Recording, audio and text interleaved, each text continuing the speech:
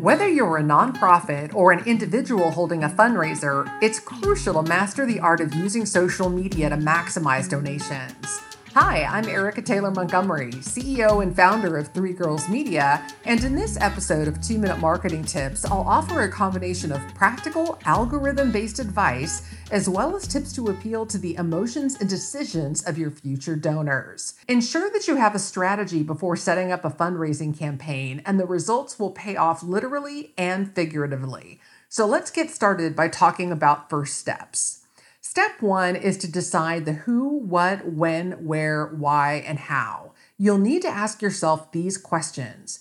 Who is your target audience? What are your goals? What time frame or time restraints are there?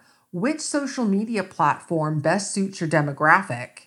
And how can you get your donors' attention?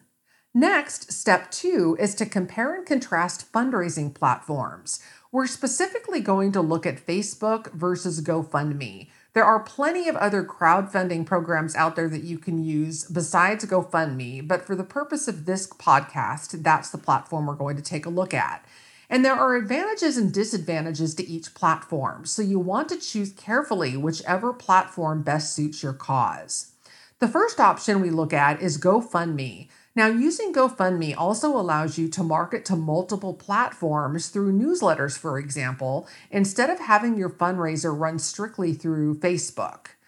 GoFundMe charges a processing fee of 2.9% plus 30 cents per donation. You can also use Facebook. Now, on Facebook, there are no fees for donations made to nonprofit fundraisers based in the US through Facebook, but payment processing fees still apply. At a similar price point to GoFundMe, Facebook charges a 2.6% processing fee plus 30 cents per US dollar.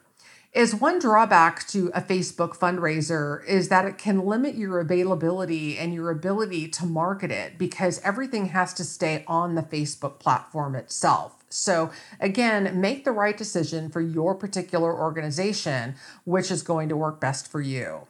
Next, step 3 is to accumulate fundraiser donors. And here are some tips that are going to help you do just that. You'll want to research keywords and hashtags so interested patrons can find your cause.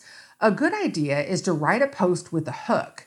You've got seconds, just seconds, to grab the attention of someone scrolling through their newsfeed. You can also tell a heart-wrenching story that pulls at the heartstrings and share how your organization is changing lives. Another great tip is to post testimonials or individual stories to personalize your fundraiser. And finally, asking for a specific, small, and manageable donation is always an effective way to get more people to participate. Step number 4 is creating an effective fundraising post. In order to do this, you'll need to make sure your post is shareable. Your text will include all relevant information, like where the money will go and a link to a website where more information can be found. The call to action will go even further if there's a personal message about what this fundraiser specifically means to you. This will more likely strike a chord with those in your family and friend network. It's also important to make the post emotionally engaging. You can do this in a few different ways. One, by telling a story. Some examples include the origin story of your organization, the experience of an individual your nonprofit helped, or a compelling project that the donations will fund. Using captivating images and videos to illustrate your point or explain your cause is another way to go. Imagery with faces and people are known to outperform images with text or just plain graphics. Also, make sure the images are high resolution. Being clear about where the money will go is something else that you should focus on. People will be more likely to hit the donate button if there's a clear-cut goal that they feel that they are helping to make happen. Step number 5 is to make sure you continue to interact with your fundraiser followers. You can do this through tracking benchmarks and updating followers on the progress.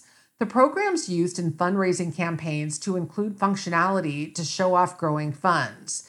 It's an excellent idea, however, to post updates like, "We've made it halfway to our goal," or "So far your donations have paid for 30 hot meals." It's also important to continue thanking and following up with donors to show your appreciation for their support.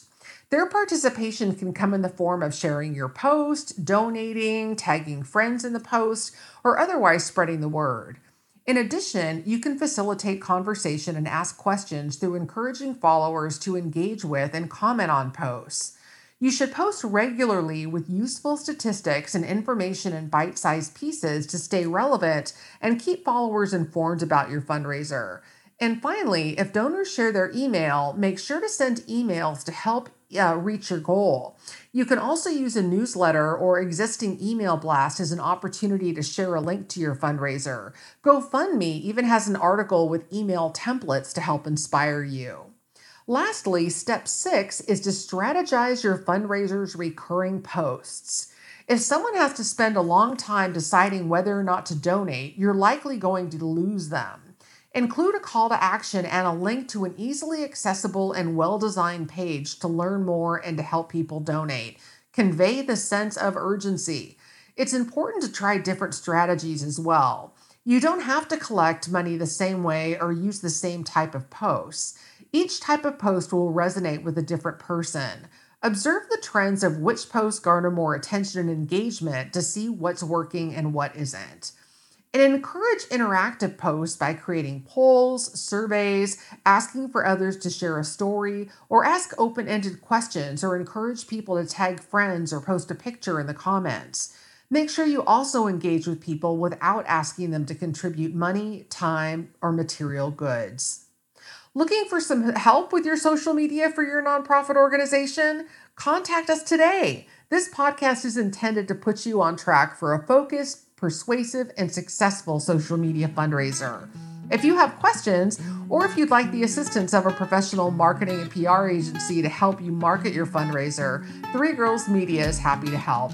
We offer a free 30-minute consultation to learn more about your specific needs and to let you know what we can do for you. Contact us today through our website at threegirlsmedia.com. Thanks so much for listening.